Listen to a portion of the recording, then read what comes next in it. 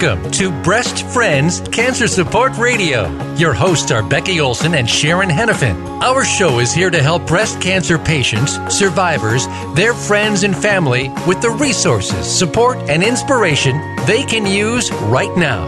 Here are your hosts, Sharon and Becky. Welcome to Breast Friends Cancer Support Radio. My name is Becky Olson. I'm a 3-time, 20-year breast cancer survivor. I'm also a professional speaker and the published author of The Hat That Saved My Life. And hi, I'm Sharon Hennepin. I'm a 23-year survivor. I'm also a certified life coach and the author of my upcoming book, Thriving Beyond Cancer. We are the co-founders of Breast Friends. And most of us, as we have been going through breast cancer, understand that fear that comes around, is it going to come back? And so today, some of the things we're going to be talking about will affect that. Today, we're going to explore some possible environmental challenges that may be part of the problem. And, you know, before we actually get on with the show, I have to tell you, I'm looking out my window right now, and it is beautiful blue here in Portland, Oregon. Sky is gorgeous. It's white outside because it snowed over the last couple days. The ground is white. I see kids on little sleds going down the hill. It's phenomenal. It's a happy day. It is. That blue sky makes it all better, doesn't it? It does. I love that. Well, today we have a really special guest, and I've had a chance to talk to her over the last couple of days. Her name is Dr. Cass Brown-Capell. Dr. Capell was diagnosed with stage 2 estrogen-negative breast cancer when she was 32 years old, and that was in 1987. She became very interested, and I can't wait to find out what triggered this and how the environments and all the environmental things that we do and put ourselves through, how that impacts our health. And she believes that if we pay attention to some of the normal American practices, we may be able to reduce recurrence rates and, more importantly, reduce rates of metastatic breast cancer. Please welcome Dr. Cass Brown-Capell. Thanks for being on our show. Well, thank you. We're very happy to have you. And also, Dr. Capell and I have a common thing that we do. We're both Pink Power Mom winners. I was in 2009, and Dr. Capell was a Pink Power Mom in 2011. And that's kind of cool. That's a national award. And Sharon, God bless her, actually nominated me for that award. Thank you, Sharon. Oh, wow. You're welcome. That was pretty sweet. So, well, you did raise 5 kids and go through breast cancer 3 times. So yeah. I guess you probably do qualify in that category. I would say you're a power mom for sure. So let's get back to Dr. Capell. Why don't you introduce yourself and tell us a little bit about you and your story about being diagnosed? Sure. Well, as Becky said, I was 32 years old and I was diagnosed with breast cancer. And it just wasn't anything that was in my consciousness. And I remember feeling a lump in my chest wall, pretty high up above my breast, more like 2 inches below my clavicle. And it was a game changer, a life changer. And, the first surgeon I saw said, who ordered this mammogram? I never would have ordered this mammogram. You're too young. There's no family history. And voila, here I was, 32 years old and having breast cancer. And as the reality sunk in, I thought, wow, I don't ever want to have to deal with this again. And I started looking at things differently, where a lot of people would say, oh, why me? I never said that because I figured it was my unhealthy lifestyle. And I don't know if I should say this, but I did weird things as a kid, like suck on Scotch tape because the glue would come off the tape and I could use that for chewing gum because we weren't allowed to have chewing gum. So I was aware that I was exposed to things early on that maybe other people weren't. Mm-hmm. So wait, yeah. let me see if I understand that. So you used adhesive tape and you chewed on it and got all the sticky stuff off the back. I just want to make sure I heard that right. Okay, so kids, do not try this at home. Yeah, do not try this at home. And now there's all this Elmer's glue doing the same kind of thing. You let it dry in your skin and then you peel it off. And right. I don't know that I ever put it in my mouth, but I wouldn't doubt it if people did that. Well, I did. I'm embarrassed to say. And So I knew, so in a way there's good news in this where other people are saying, why me? I knew I wasn't a saint. I was sort of a fast food junkie and a Diet Cola drunk and drinking a six-pack of Diet Cola every day, at least a six-pack every day, starting in the 70s. Wow. Early 70s. And then I had 2 spicy beef burritos, no onions plus cheese, about 4 days a week. And in my mind, I didn't think that was junk food because, it had all the food groups as we knew them. It had some meat, had some cheese, dairy. I agree. It had the burrito shell, the tortilla, and of course that, 3 pieces of tomato, that counts as a vegetable. So I thought I was doing pretty well. It's amazing what we can justify, isn't it? Well, I was just naive. Just naive is all. So the good news on that is there was a whole lot I could change to help stack the chips in my favor of not revisiting this cancer diagnosis. Yeah. And, just I don't know if this helps, but I know that we've all been through, we all have our things, and probably some of us, myself included, still have I love salt and vinegar potato chips, and I'm sure they're not good for me, but, we all have things. Right. Oh, I'm going to sneeze. Oh, bless you. Well, thankfully I have a mute button on my, microphone. Good. Yeah, we all have things that definitely we can probably eliminate from our diet and from our habits. But again, that's hard because you're right. They are kind of normal American practices that everybody seems to buy into. Right. And so, yeah, go ahead. Yeah. Well, I was just going to ask you a little bit, too. Now, did you have a lumpectomy or mastectomy or? Well, they called it a partial mastectomy. They took out the top third of my breast. Okay. So they took out the top third, and then they took out 14 lymph nodes. My tumor was large. Oh, because of denial, I sat on that little pencil eraser thing I found in my chest wall. I sat on it. I found it January 1st, 1987. It didn't come out until February 19th. So, but I had radiation. I did not have chemo. In 1987, they weren't giving node-negative women chemotherapy. Okay. If I had had it in 1988, I would have had chemotherapy. Oh, interesting. Okay. I didn't realize that. But luckily, it wasn't in your lymph nodes that we know of, right? So having the radiation, that local blast definitely made the difference, I bet. Well, I like to think so. I'd hate to say I did it for nothing. Yeah, exactly. Oh, my gosh. Yeah. So, and then you and your husband had a baby girl, 13 years after your breast cancer? That's amazing. Yeah. Well, when I was first diagnosed, they said, forget having children. And then at my 5-year mark, I asked my radiation oncologist, I said, well, now, it's 5 years, right? And I'm clear, right? And he looked at me and he shook his head and he says, not with the kind of cancer you had. He said, your tumor was so large and the kind of tumor you had often behaves as a, it can go virulent and not unless you're ready for your, to raise a child without a mother. That was a pretty strong message that to let go. And in a way, it wasn't horrible because at that time I was with my first husband, and I knew I was in trouble, but I didn't know how to get out of it. There's so much happening at one time. So when I was 40, meanwhile, fast forward, I've been running the breast cancer groups for breast cancer organization for years, and I was seeing other women get pregnant after breast cancer. So I went and I revisited the scene and looked up some things, and medical science had changed their views somewhat to say where before it was the idea that a pregnancy would almost create a new cancer, all the estrogen, because estrogen's a powerful growth grower. But they said if you have a cancer in the offings, dormant, it would expedite its appearance, but it's not going to cause a cancer. So here, John and I'm 40. We started trying at 40. And, of course, fertility treatments were out of the question with my breast cancer history.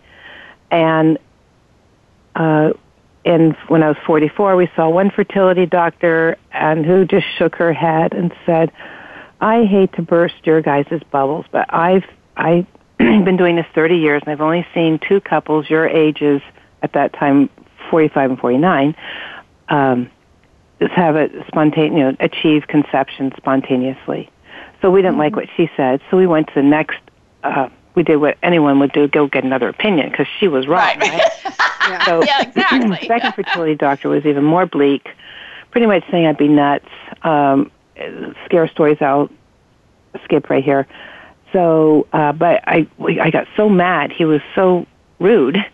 I said, I will show him. Now, I know that's not a very holy thought, but I went across the street to the health food store to get an herb I had read about, and they didn't have it, but I started using it 2 days later, and to make, we conceived a week and 2 days after that appointment. Oh my gosh! And so at that point, that was January 29th of 99. I was almost 45 at that point, and I was 45 and 8 months when I had Ariana. Oh, what a blessing! And the other thing that we did differently, because we hear so often, women who have gone through chemotherapy who just and I know you didn't have chemo, so that was probably very helpful in this. But so many women, once they get cancer and they do go through chemo, they lose their fertility because it kind of launches you into early menopause. So besides the risk factors, there's just the physical inability to conceive. So you were very blessed, my dear, and what a blessing to have. This time, before we made love, we meditated, and John ended the meditation with, please God, if we're found worthy and ready to have a child, could we please be blessed? Oh, that's awesome. Oh, I just got goosebumps. Got goosebumps. Well, thank you. That was a really intimate story, and we really appreciate you sharing that with us. And with that, let's change our focus just a little bit so we really talk about the impact of the environment on potentially getting breast cancer or recurrences. Right. Tell us a little bit more about that and how you got involved or interested in that. Well, having breast cancer makes someone feel pretty powerless. So, as I said before, as long as I thought there were things I could do to change my lifestyle, my diet, my environment to foster a healthy environment so I wouldn't have it, I did it. So it helps, making these changes helps people at least feel like they have some control. And I have to preface what I'm going to say is none of these is a guarantee. There are no guarantees. Yeah. But the way I like to look at it is every healthful thing I do is one step, it's putting one more chip in the healthy longevity pile. Yeah, if I'm going to be out smoking cigarettes and drinking alcohol every day, that's going to be taking chips away from that. Yeah, very, very true. Because I know even when people are finished with their cancer, that is the thing we deal with probably the most is like, okay, now how can I make sure that I don't get it again? Right. And again, it's there are no guarantees, but again, there are some things that we can do. And I was reading a little bit about it, and I'm like, there are 85,000 synthetic chemicals, from lipstick to sofas to our pesticides that we use out in the yard to get rid of weeds and things like that. So tell me what you think you can do, what I can do to make sure that.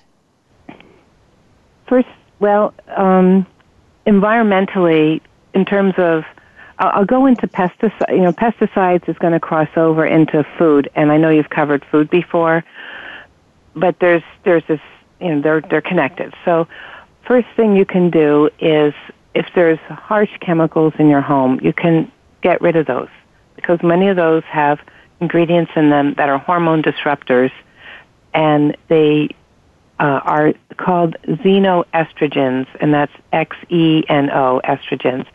And they mimic real estrogen, except that they're 50,000 times more potent.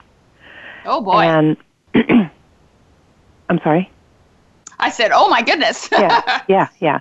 So, for example, we've heard that, if you use vinegar and water, that's a good cleaner as opposed to XYZ brand. So things like that you can do in your home. One thing I read about is the effects of chlorine and scouring powders that contain chlorine. Please note, I'm not using a brand name here. That breathing that chlorine smell is a hormone disruptor. So those are things that we can do. Sometimes it takes a little bit more elbow grease, but those are things we can do to help clean up our environment, and especially those of us who have small children at home. You don't want your kids being exposed to this. Now, in terms of the pesticides, some people will say, "Oh, I can't afford to eat organic." Well, there's the Environmental Working Group is a nonprofit, and they have a list of the Dirty Dozen and the Clean 15. The Dirty Dozen are the foods that you absolutely 100% should not buy unless they're organically grown. And those are things like berries, all berries, peaches, apples, leaf lettuce, kale. Those are the biggie, spinach. Those are things that really you need to have. If not organically grown, there's something called organic growers. Like if you go to a farmer's market, you want to stick with the people that have the organic label, or they say they're a natural grower, which means they don't use anything artificial in their growing practices, and they don't use pesticides, herbicides in their farming practices. We actually need to go out to a break, and I wanted to kind of rein something back in here for just a moment. So sure. When we come back on the other side of the break, I would really love to find out from you, Dr. Capel. I know a lot of women, they get something like cancer, and the very first thing that they do, or sometimes even the only thing they do, is they think about nutrition, and you talked about organic foods, and they talk about exercise as being the only things that they can do. And I know that you're focused out, more external, and I would love to hear the story of what was it that made you turn this around and think about the external things, not just your diet, not just the sodas that you were drinking, but just in general, what happened in your life that made you go that direction? So we're going to take a short break, and we'll pick that up on the other side when we come back. And so stay tuned, stay with us. We'll be back in a couple minutes, and we'll hear the rest of the story.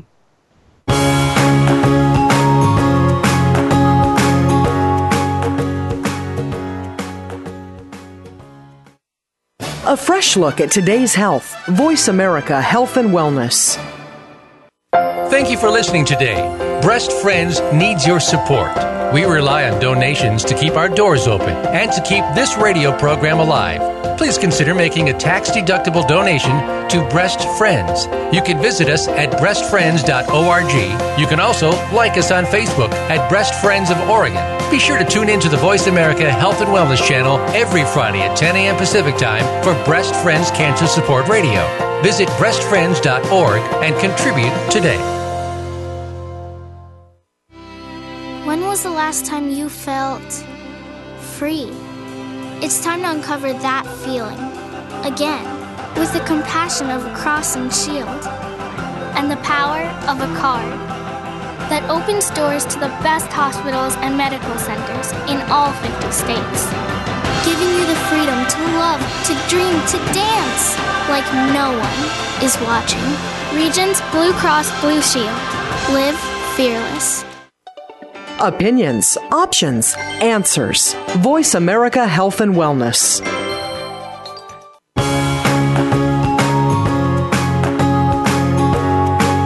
You are tuned into Breast Friends Cancer Support Radio. To reach the program today, please call us at 1-866-472-5792. Again, that's 1-866-472-5792. You may also send an email to Becky at breastfriends.org. Now, back to the show. Welcome back to our program. We've been talking about how the environment impacts a cancer recurrence with Dr. Cass Brown Capel. And so let's kind of pick up where we were leaving off. Becky, you were asking Dr. Capel something on the break. So why don't you re-ask that for me? Okay, I will. And, so many times when a woman is diagnosed with something like this, and I think I mentioned this before the break, we tend to focus kind of more inwardly. What can we do to our bodies that will maybe help reduce our recurrence. And we tend to focus on, eating healthy foods and, drinking healthy things and then getting exercise and all of that. And all of that obviously is very, very important. But something in you clicked. I mean, you're doing those things too, but something in you clicked a little bit different direction, and you began to look more outwardly at some of the things in our environment. How did that happen, and how did that come to be? Do you mind sharing that? Sure. I sought mainstream therapy at a major HMO, but I wasn't having the sense that it was enough. And at a friend's urging, I sought out the expertise of a physician who's a licensed MD, and the kind of doctor she is, I'll say it, and then I'll say it more slowly. It's anthroposophic doctor. Spell that. Anthro. It's an anthro, like study of man. Mm-hmm. I don't know what the po is, but the sophic is a philosophy. And this kind of medicine looks at the whole person. They don't just look at them like an automobile that needs to have a tire changed, a broken tire, let's fix it. They don't compartmentalize us as humans. They look at the whole person. They look at the effects of stress. The doctor actually asks questions about our marriage. They look at the whole being, anthroposophical medicine, and it started in Germany with Rudolf Steiner, I think. So this doctor I saw, she kind of blew me out of the water a little bit because she talked about things like rest, and it's like, because I was a human doing all the time, and yeah, and then she gave me a kind of a diet which was a little bit different, but she said to not use the microwave, and then the perfumes, she let me know that because I'd squirt on my cologne, right? That's what you do. And so she was the one that really opened my eyes to, gee, everything we put on our skin goes into our system and can affect our immune system. Well, I don't think we really see it that way most of the time unless you really think about it, but that's what they're supposed to do. You put on these lotions and it gets into your skin and makes it soft and supple, but how is it doing that? In the skin, there's things like these parabens and other things that are chemicals that aren't healthful. When Save Ourselves started years ago, people came up to us and said, it's the lead in the lipstick, because back then in 91, actually lead was put in lipstick so it glides on. That's what would make it glide on. Oh my. Really? Wow. So there's all these, so with our cosmetics, we really have to pay attention to what's in the labels, and also our cookware, to avoid plastics. These plastic bottles even the hard plastic bottles aren't good. And when we cook, we should just use stainless steel or glass containers. And you know what? I have to say something. Can I just jump in real quick? You and I talked a little while ago, and you talked to me about lead in nonstick cookware. And I just found it so hard to believe that they actually do that. So I went online between that conversation and our show going live, and I researched it a little bit. And oh my gosh, yes, there is lead in our nonstick cookware. And they're saying that, as long as if you don't heat it too high and it's not peeling or cracked, you might be able to get away with it. But if you have a choice, to your point, stainless steel or glass is about the only thing you can get that doesn't have that kind of stuff in it. So I owe you an apology for that, my friend. There's no need to apologize. Actually, yeah, so there's still things in there that you just can't be too careful. Like sometimes the people say, oh, well, I can drink out of a plastic bottle one time because they say just use it one time. Well, the question is, how was that bottle transported to the store? Was it in a cool truck? Was there just plastic over the bottles in the truck? So by the time the plastic bottle, even after you get it home and you keep it away from sunlight, you still could be getting some of it's called bisphenol A. They say BPAs. Bisphenol A can be leached from the plastic in the bottle into the water, and we drink it. And then when you have a water bottle like in your car, a lot of people do, especially in the warmer climates, you get a bottle of water out of your refrigerator, it's brand new, you pop the seal, you drink it, you take it with you, and you leave it in your car all day because it's hot. And then that heat, the heat has something to do with releasing those BPAs into the water? Absolutely. So, yeah. So is there a safe kind of container that a person can use for that purpose? Glass, okay. Purists will say glass. Okay. And some of those glass bottles are expensive, but that's the best bet. But you know what? You still have to look at the lid because, for example, I have this water bottle, and it has this metal lid, and I wonder what metal is in this lid, because then my lips touch the lip of the glass bottle. So this kind of thing can make a person crazy if you're not careful, and it will certainly make the family members of the cancer patient crazy. I can guarantee that. So, you've had experience with that, I take it. Yeah. So we want to be cautious, but not like make ourselves crazy in this process, because they say nothing's good for you, but everything in moderation, right? I mean, I don't know.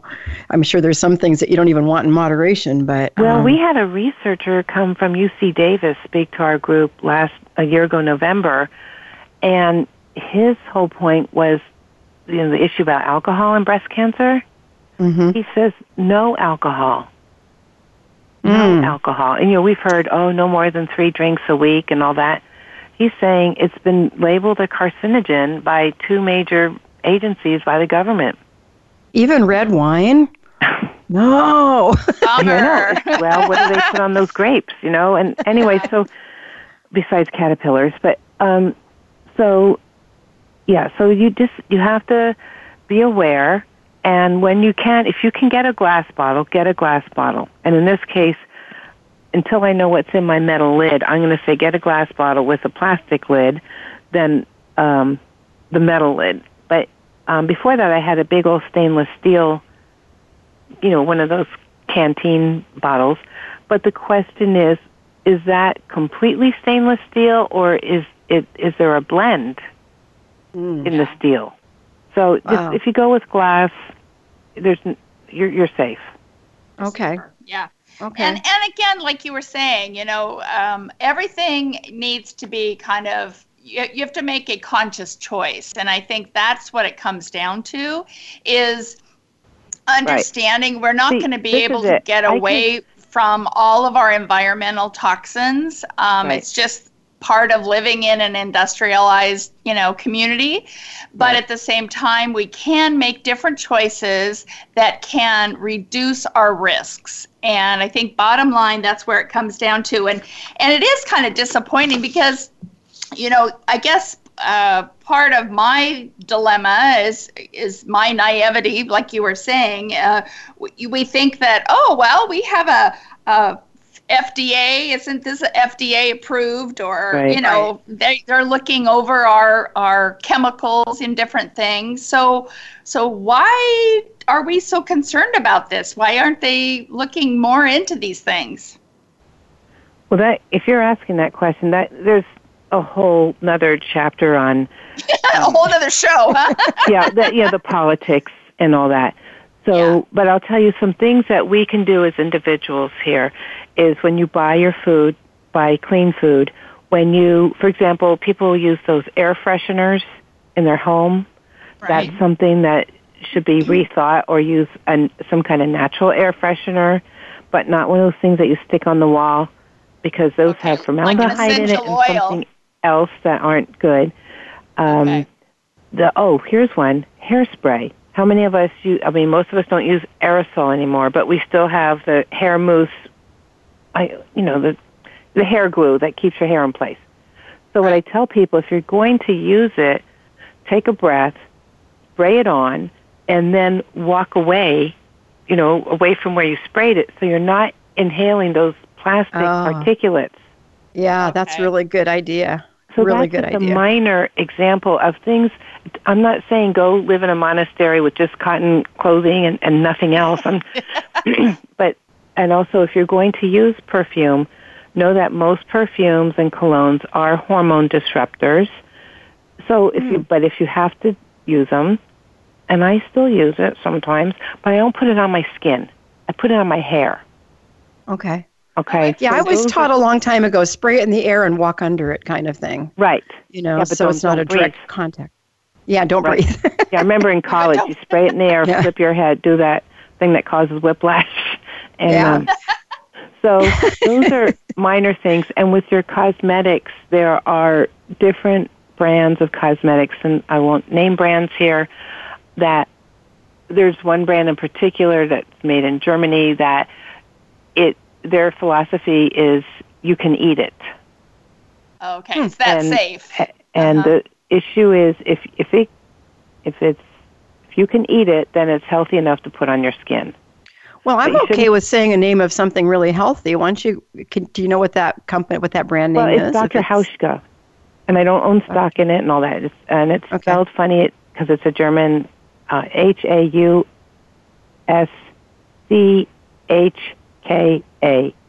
Okay. So if somebody wants to get it here, though. Can you order it online, or how do you get that? You can get it here in certain mainstream health food stores. Okay.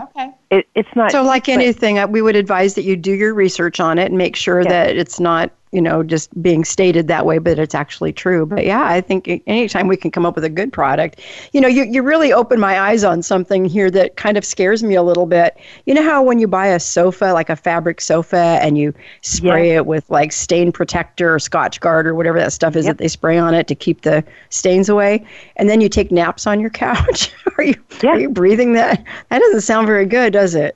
No, no. And when you're spraying it, I hope you have a mask on. I mean, these are minor things. Each of these little suggestions are just little tiny suggestions, but I would like to think adding them all up that you would be helping to create a safer environment for yourself. What's that saying? Ounces turn into pounds, right? So, every little bit helps, I'm sure.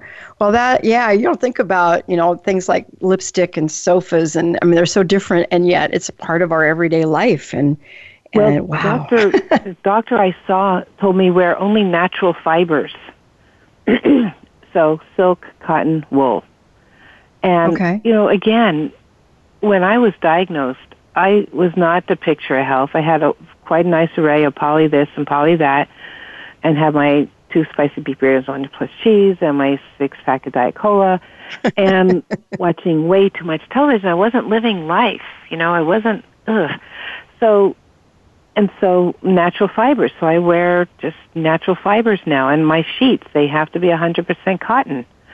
And then on NPR last year, they had some show on there about people that work in acetate factories have this much higher rate of cancer. Wow. And so think about the babies that are wearing these fire retardant pajamas. What chemicals are in those? Boy, stuff you just don't even think about. Sharon, I'm really kind of blown away by everything she's telling us. What do you think? Well, absolutely. I guess the thing is, it's overwhelming to me because it's like kind of you're damned if you do, damned if you don't sort of thing. And because there are no guarantees, like we said earlier on in the show. And so if there was just like one thing that I could tackle today, what single thing would you suggest that I start with? To change? Yes, to change. Well, the problem, Sharon, is I don't know your lifestyle.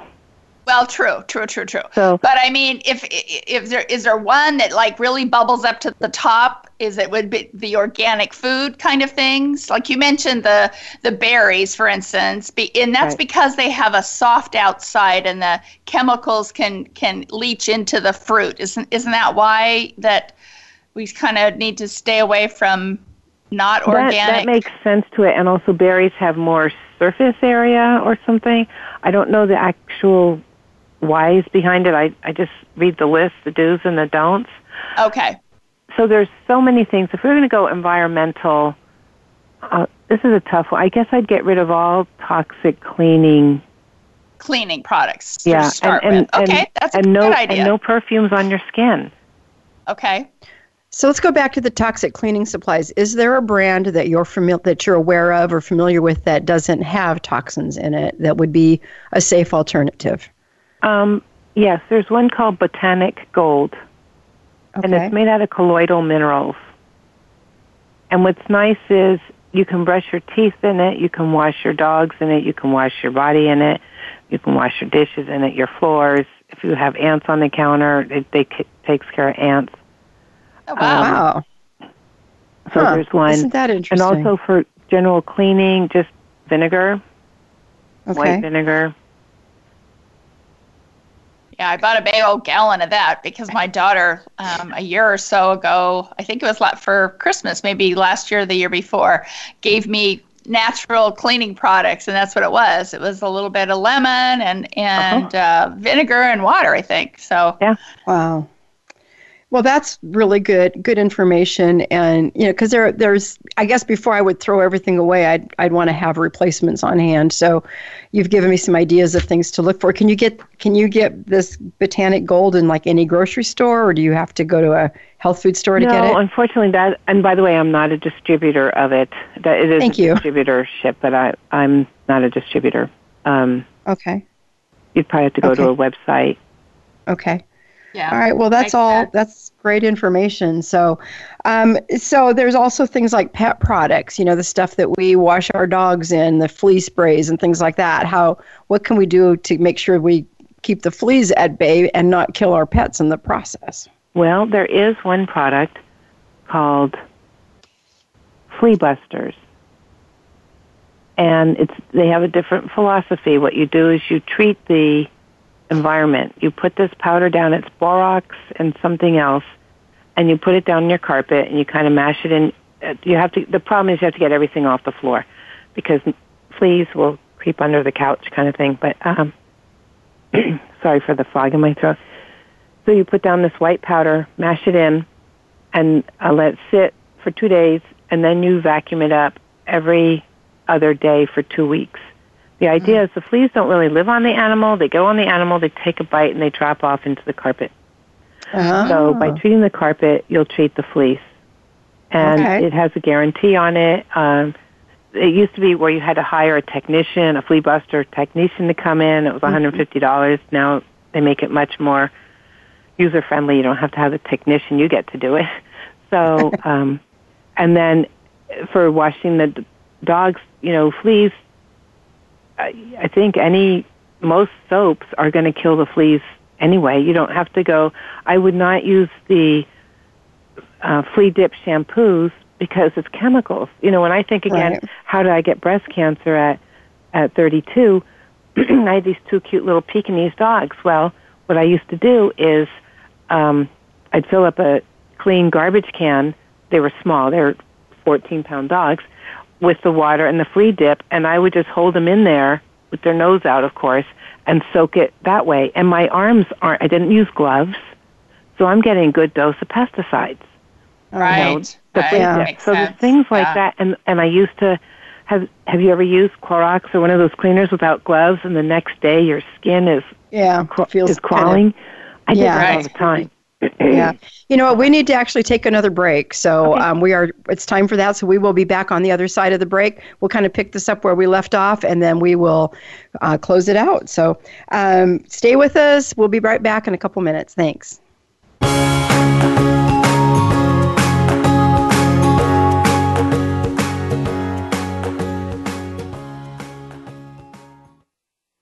Step into a healthier you.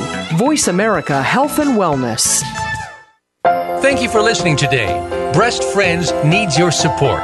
We rely on donations to keep our doors open and to keep this radio program alive. Please consider making a tax-deductible donation to Breast Friends. You can visit us at breastfriends.org. You can also like us on Facebook at Breast Friends of Oregon. Be sure to tune in to the Voice America Health and Wellness channel every Friday at 10 a.m. Pacific Time for Breast Friends Cancer Support Radio. Visit breastfriends.org and contribute today. When was the last time you felt free? It's time to uncover that feeling again, with the compassion of a cross and shield, and the power of a card that opens doors to the best hospitals and medical centers in all 50 states, giving you the freedom to love, to dream, to dance like no one is watching. Regions Blue Cross Blue Shield. Live fearless. Opinions, options, answers. Voice America Health and Wellness.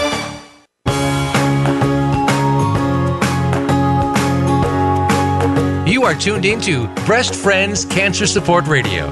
To reach the program today, please call us at 1-866-472-5792. Again, that's 1-866-472-5792. You may also send an email to becky@breastfriends.org. Now, back to the show. Thanks for coming back. We've been talking about how the environment can impact our recurrence rate for breast cancer with Dr. Cass Brown Capel.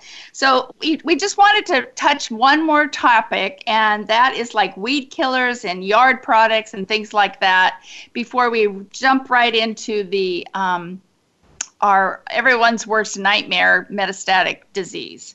So what would you suggest, Dr. Capel, about the weed killers and things like that? Is there something specific we can change for that?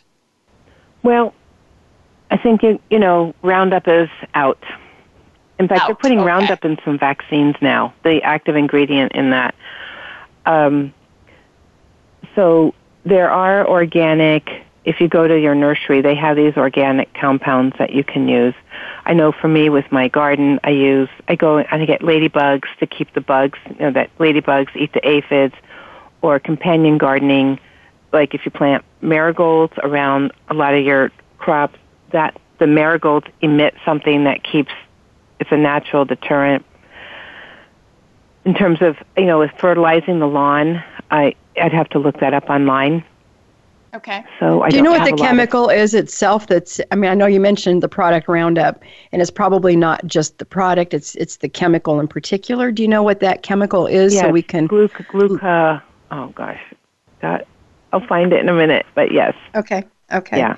Okay. Right. Good. So we do want to read product labels regardless of the brand, because companies change. It's the active ingredient is gly, phosphate, PHOSATE. Okay, thank you. So we want to avoid products with that chemical in it particularly. Right. Okay, cool. Okay. All right, thanks. So, so if you're a painter, go ahead. A lot of the oil paints have heavy metals in them.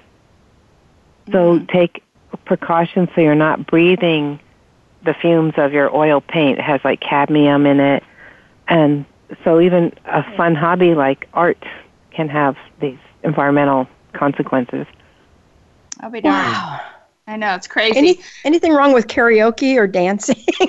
No, that's great. Probably not. In fact, I do love to sing, but unless it's in a smoky bar. Yeah, well, they don't have that in Oregon anymore. And I guess if somebody has bad germs and you use their microphone after their lips have been on it, I guess that could be gross. But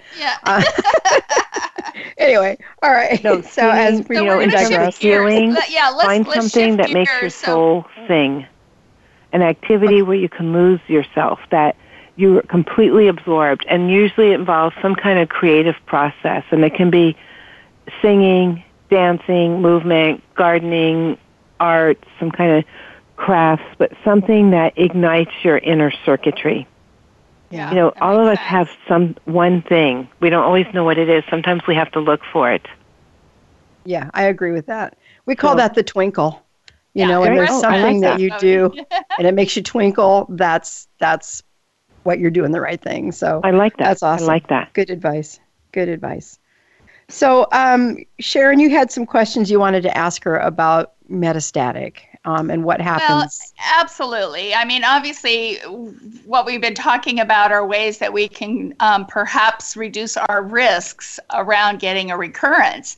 Right. But again, everybody's worst nightmare is that recurrence that maybe is metastatic. Right. And so we want to talk to you from, you're actually a counselor as well, I understand. Is that right? I'm a psychologist. A psychologist, okay. And so share with us some of the emotional impacts from your perspective when you're dealing with metastatic patients. Wow. I have Big a group question, huh? yeah, this is Sounds like it might be a whole show. I will tell you that I have a group of women that are about, there's 17 women in the group, but about 8 come per week, per session, which is twice a month. And when someone is newly diagnosed with metastatic breast cancer or has traveled to their bones, brain, liver, lung, or just some lymph nodes in the vicinity, it's devastating because it means whatever they did in the beginning, it didn't work. Cancer's back. It has taken up residence and has spread. Mm-hmm. And it's very normal for people to start thinking their final days are near. And I will just want to share 2 things. One is women can far outlive their prognoses. I have one woman that's been coming since 2001 with bone metastases. And in terms of this group of women with metastatic breast cancer in our population are the most underserved, under-recognized heroes of breast cancer. Imagine waking up every day knowing that there's this uninvited intruder in your house, in your body, and you can't make it go away. You can't just say, I'm not interested, thanks. And it's there, and yet you still have to get up, get dressed, and do life every day. And when you have that, you have a choice. You can go into, I'm going to die mode, or you can say, well, as long as I'm living with this disease. I'm not dying with it. So I have learned so much from these women on how they live their life. I'm just in absolute awe of these women. Mm-hmm.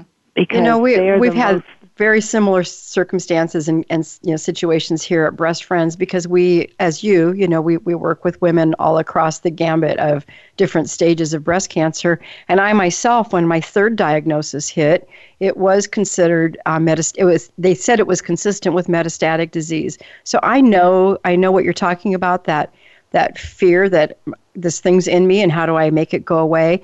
And I'm going to just share this because I if it can give hope to any listener out there right now, that was my 3rd battle. And I had, the only thing they could do for me was radiation because chemo had failed me and it was in a spot where they could not surgically remove it. So all we could do was radiation, and that was in 2009. And I've been going in for PET scans on an annual basis ever since, and now they can find absolutely no evidence of cancer in my body.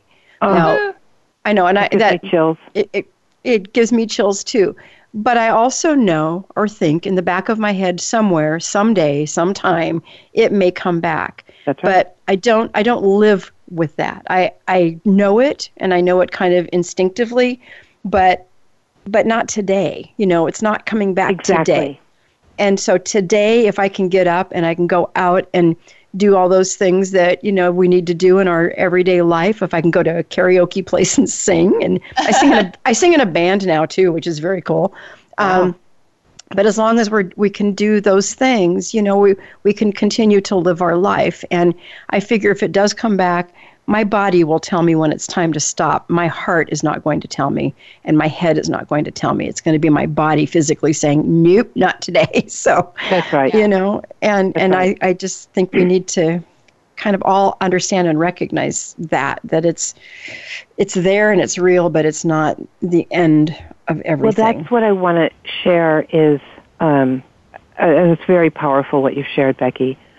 Thank you. Dr. Emmett Miller spoke on one of his CDs. He said one of the worst things that a doctor can tell a patient is you have cancer or you have metastatic cancer because it makes it sound like it's a final diagnosis, a final destination. He says what would be more appropriate would be to say your body is cancering right now. Cancering. So if your body is cancering right now, your body could start uncancering.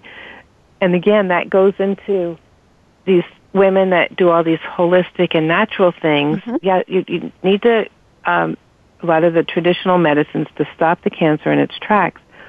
But you can start creating a space in an internal environment in your body so cancer cells won't feel welcome. Mm-hmm. I like that. Kick them to the curb. By adding oxygen to your body, cancer doesn't like oxygen. So when you're singing, you're bringing in all kinds of oxygen. When you're walking briskly, you're bringing in oxygen. Cancer cannot live in a fully oxygenated environment. It likes the anaerobic environment. So I love that. That's inspiring. To learn what you can do to make your internal system inhospitable to cancer cells. So if one appears, which they will, there's nothing there to support it. Yeah, nothing to feed it, so it goes away. Because, I mean, our body's immune system is supposed to do that, you know, and when you strengthen your immune system and it's allowed to do its job, we all have potential for cancer cells. It's just a little mutated cell that continues to mutate. Well, if your body's functioning properly, it chokes off that mutated cell and it goes away. And at least that's my understanding of it. But when it doesn't function properly and that cell is allowed to continue to grow is when we really start to see some difficulty. Listen, we're going to run out of time. So before we do, I would like you to tell us just very quickly about Save Ourselves. What is it? And what do you mean by Save Ourselves? And how can people reach you for more information? Okay. I know that's a big bunch, and you got about 2 minutes to do it. Okay. Let me start with the contact information first. Okay. We have a 24-hour helpline for the cancer community, and that is 800-422-9747. Okay. That's if you want to talk to somebody about your cancer situation. Okay. Our local number, 916-786-HOPE, HOPE, which is 4673. Okay. We have a website. I think they're not doing the W's anymore. It's save, SAVE, ourselves.org. Mm-hmm. Okay. The way we started was a group of mostly younger women were concerned that not enough was being done for the cancer community, breast cancer community. And we sat around and we said, somebody should do something. It took us a while to realize that we could be that somebody. Exactly. And so we started, and the way we got our name is our two co-founders had very bleak prognoses, and their health plan was bulking, and so she realized it's up to her to save herself. And she save ourselves, SOS, is a call for help, and it is up to her, in her case, and her partner's, her friend's case, to save ourselves. So we promote taking a positive, proactive participation in all aspects of our treatment. Excellent. Well, we're out of time. I'm so sorry. But for people that want to learn more about what their organization, you can go to their website or you can call their number. And we really so appreciate you, Dr. Capel, for taking the time to be with us today. I know that you're a nonprofit and Breast Friends is also a nonprofit. So before we do close, I want to let people know if you have enjoyed this show today, and we're hoping that you did. We get a lot of downloads every month. So if you enjoy the show and you would love to see us continue on doing what we're doing, please go to breastfriends.org. Click on the big blue button that says donate and give as much as you can, because this show costs us quite a bit of money to be on it. And we would love to have your support so we can continue to do that. So we have to go now, and we will be back next week. Until then, remember, there is always hope, and we're here to help you find it.